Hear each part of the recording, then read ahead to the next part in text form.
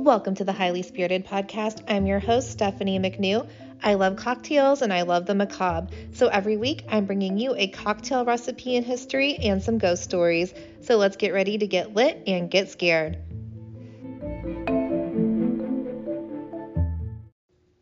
Hey everybody, I just wanted to jump on and say this week's episode is a repeat episode. It originally aired last June and it is Haunted Key West. I am in Key West this week, so I did not, want to put together another episode, so I thought it would be fun to replay this one, and maybe I'll be back with some new Key West ghost stories. But until then, enjoy this one, and cheers everybody!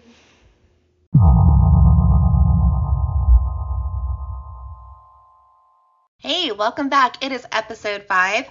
We're going to get into the Death in the Afternoon cocktail along with some spooky Key West things today. Very excited for those. But before we get into that, I just had to share that this week I learned drag queen funerals exist. And I'm not talking about a dearly departed drag queen. You could have a drag queen do your funeral. I love it. Along with alcohol and spooky things, drag queens are pretty high up there on my list of things that I just absolutely adore for no damn reason. I love a drag queen. And I know this isn't for everyone, but drag queen Sandy Bottom from Sydney, Australia launched drag queen funerals as a way to send off the dearly departed in a celebratory way. And I'm here for it. Not all funerals need to be sad and depressing. Of course, we're still going to be sad about losing someone. But why have a drab, boring funeral when you can have a drag funeral? And I love it. And she's actually a whole licensed mortician, funeral person, funeral director, whatever you call them in her country. Drag queen funerals, they offer everything. Like you can have someone embalmed to be buried, or you can have them cremated. You can do it all. Like a normal process, except you'll have drag queens there. And you can even pre-plan your own funeral with them. And guys, this is what I want. This is what I want when it is my time to go. Send my body to Australia. Let me have a drag queen funeral. And it's how I want my life celebrated. It sounds like a damn blast. Like some cultures have funeral clowns. So I guess this isn't all that weird to have a drag queen. So this is absolutely not an ad unless they want to be a sponsor. Drag queen funerals. Baby, let's talk. Anyways, I just wanted to share that because I learned that and I think it sounds so fun. Like they're singing, they're dancing, all while like entertaining people that should be crying, but they're making them laugh. They're making them let you go in an easier way. I love it. I want a drag queen funeral. Just wanted to share that. Let's go get a cocktail. Today's cocktail is the Death in the Afternoon, and it was created by none other than Ernest Hemingway. Dude loved to drink. He loved daiquiris. He had a daiquiri. He had his own variation of a daiquiri called the Hemingway daiquiri that I will get into on a different episode, I believe. And this man, he honestly just loved to drink, and I can't fault him for that because I also just love a drink. So he did invent the Death in the Afternoon, and it shares its name with his 1932 novel, Death in the Afternoon. This cocktail contains absinthe, and it's way more pleasant than it sounds. It's incredibly simple. It's just absinthe and chilled champagne. It's delightful, actually. And he wrote instructions for this. Hemingway's instructions were also very incredibly simple. They were: pour 1 jigger absinthe into a champagne glass. Add iced champagne until it attains the proper opalescent milkiness. Drink 3 to 5 of these slowly. Do you know how fast you're going to be like knocked on your ass if you drink 3 to 5 of those? Like he did say slowly, but champagne's one of those things that like sneaks up on me. Like I'm going to think I'm fine, and then I am very much not. This recipe was first published in a 1935 cocktail book called So Red the Nose, which contained recipes from famous authors. And I love how the literary kind just appreciate a good drink. Like so many authors are boozy people, and I like it. It's wonderful. Hemingway apparently got his inspiration for this concoction while he was spending time in Paris, where he enjoyed absinthe and champagne on a regular basis, but came up with this idea when a fishing boat got stuck on a bank and he was stranded for 7 hours with the captain and crew. You know what better to do when you're stranded? Just have yourself a drink, invent a new one. It doesn't sound good in the sun though. Like if I were stuck on a boat, I don't think absinthe and champagne would be my choice, but you know what? If that's all you have, go for it. Should note that if you can't find absinthe in your area, it is legal. Again, you can absolutely buy absinthe in the States. You can substitute it with absinthe, which is ABSENTE, which has the same flavors. Also, today's absinthe is quite different from the 1920s, 1930s Parisian absinthe that Hemingway would have used. He had like that green berry kind, the kind that made like people hallucinate. It doesn't do that anymore. And it is quite legal and way more safe these days. So get yourself a Death in the Afternoon. I think they are absolutely delightful. But from here, we're going to take a quick break, and then we'll be back with some Key West ghost stories, including Robert the Doll, who is now housed there.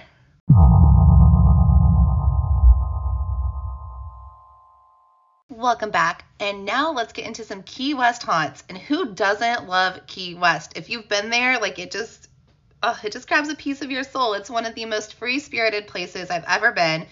It's gorgeous, it's warm, even in the dead of winter. You just don't want to go home, and I can't wait to go back. But besides its living people's free-spirited attitude and their ever-flowing rum spirits available everywhere on the island, Key West is home to some actual spirits as well. First up is the Audubon House, located at 205 Whitehead Street. It was named for artist James Audubon, who painted the birds of the Americas, but he actually never resided in this house. The home was built in the late 1840s by Captain John H. Geiger, who made his fortune in Key West by salvaging treasures and monies from shipwrecks. That's a cool job. This home is stately and absolutely gorgeous. It's 3 stories with a balcony across the second floor. The property is filled with gorgeous gardens as well, where it's rumored Captain Geiger buried some of his pirate treasure.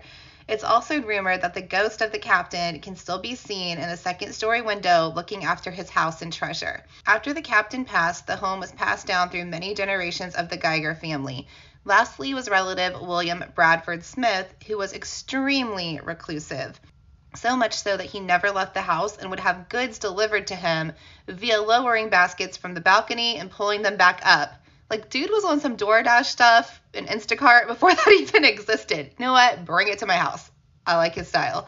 But he really just never wanted to leave. His spirit is still there, apparently still reclusive, and has also not left the house. Guests and paranormal investigators alike have also reported hearing laughter of children, other talking voices, and spotting other family members. Perhaps the most creepy item in the house was a painting of Hannah, the daughter of Captain Geiger. The painting was said to just radiate sadness and make guests feel intense emotions. So much so that the house staff, now museum staff, removed the painting from its prominent spot and stored it in a less public space. Hannah was just being a bummer. They had to move her. Next up is Marrero's Guest Mansion, located at 410 Fleming Street. This once stately Victorian home is now ran as a boutique hotel, and honestly, it does look super fun. They have a pool and offer a daily happy hour at 3:30 to guests on the porch. Before it became a modern boutique hotel, the Marrero Mansion was home to cigar maker Francisco Marrero and his lovely wife, Enriqueta. Francisco was incredibly successful and in 1889 built this gorgeous home with a spacious porch and balcony where Enriqueta thought they would live happily ever after in paradise with their 8 children. Yes, 8 children. When he wasn't making cigars, he was apparently very busy making babies. But happily ever after was not in the cards for this couple. Francisco died and apparently had a first wife that he never properly divorced. So she shows up on this gorgeous front porch soon after his death, staking her claim to the property. Poor Enriqueta was evicted along with her children. It's terrible. She lost who she thought was her husband. She has all these kids. Now she's poor. Now she finds out she's actually kind of a mistress. Like, it's just not a good time for Enriqueta. So she was evicted, and this did cause quite a scene. A crowd formed outside when these 2 women were just having at it, and Enriqueta stated to the crowd outside that she would always be there in spirit. Now that the home is a hotel, guests in room 18 seem to run into Enriqueta the most. There have been sightings, items such as hairbrushes moved. Some have reported her sitting on the end of their bed, and she seems to be a docile spirit, just checking in with the guests and looking over her former home. But it's also been reported that if she doesn't like the guests in room 18, that she will rattle and shake the chandelier. It's petty and I like it.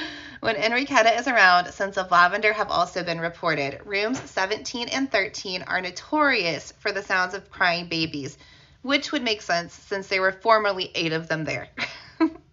Fort Zachary Taylor is up next, named for former President Zachary Taylor, who only served 16 months in office before his untimely death on July 9, 1850. The fort consisted of 50-foot walls made of limestone and granite and had space to house 800 men. No war battles were ever fought at this fort, but plenty fought for their lives during a yellow fever outbreak. The fort did see some action during the Civil War and the Spanish-American War as an outpost, but now it's just used as a state park. Park rangers have reported spooky noises, voices, and visions on the site, such as soldiers lining up on moonlit nights, the sound of gunshots and whistling, moans emanating from the old hospital corridor, as well as smelling a very foul smell from the barracks area. Some have spotted bloated corpses near the shore, only for them to disappear when approached. And many others have reported feeling cold spots in various locations of the fort. Last, but certainly not least on my list of Key West haunts today, is the Fort East Martello Museum, also known as the current home to Robert the Doll. This fort was built by the Union Army during the Civil War, then later abandoned. The Key West Art and Historical Society turned it into the museum in 1950. The museum includes Civil War relics, shipwrecks, pieces from cigar manufacturing, sculptures, and other local art. And what we're here for, an exhibition in Key West ghosts, including Robert the Doll. Robert the Doll appears to be an innocent child's toy, a mid-sized cloth doll dressed in a handsome sailor suit, holding a stuffed toy dog of his own. He does have little black beady eyes, though, and some wear and tear holes in his face, but other than that, he appears to be fairly harmless. But don't be fooled. Robert the Doll belonged to Robert Eugene Otto, who went by Gene, and was the son of a wealthy Key West family. The sailor suit Robert wears was actually a childhood outfit that originally belonged to Gene. The doll was a birthday gift from his grandfather, brought home from a trip to Germany. And that's one origin story of Robert the Doll, and I'll get to the second one here in a little bit, because it gets a little murky. Some people say, oh, it was a gift from his grandfather, it's from Germany. Another one say it might be cursed. I'll get to that. Robert was beloved by Gene for his entire lifetime, even though the doll had caused him many mishaps. Robert the Doll was often seen to move on his own, run up and down the stairs, looking out of an upstairs window, and reply in his own voice. When something mischievous happened during Gene's childhood, he often reported back to his parents that Robert did it. After marrying his wife Anne, Gene moved back into the family home after his parents passed, and Robert resided there with them. Robert made Anne very uneasy, which is understandable. Not only did her grown man of a husband still have an attachment to a childhood doll, the doll seemed to have a life of its own. Gene decided Robert should have his own room in the house and placed him in an upstairs bedroom overlooking the front street.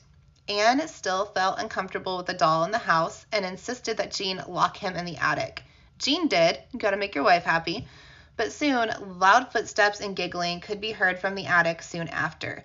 Neighborhood kids also started saying that Robert the Doll was watching them from the front window as they walked to school.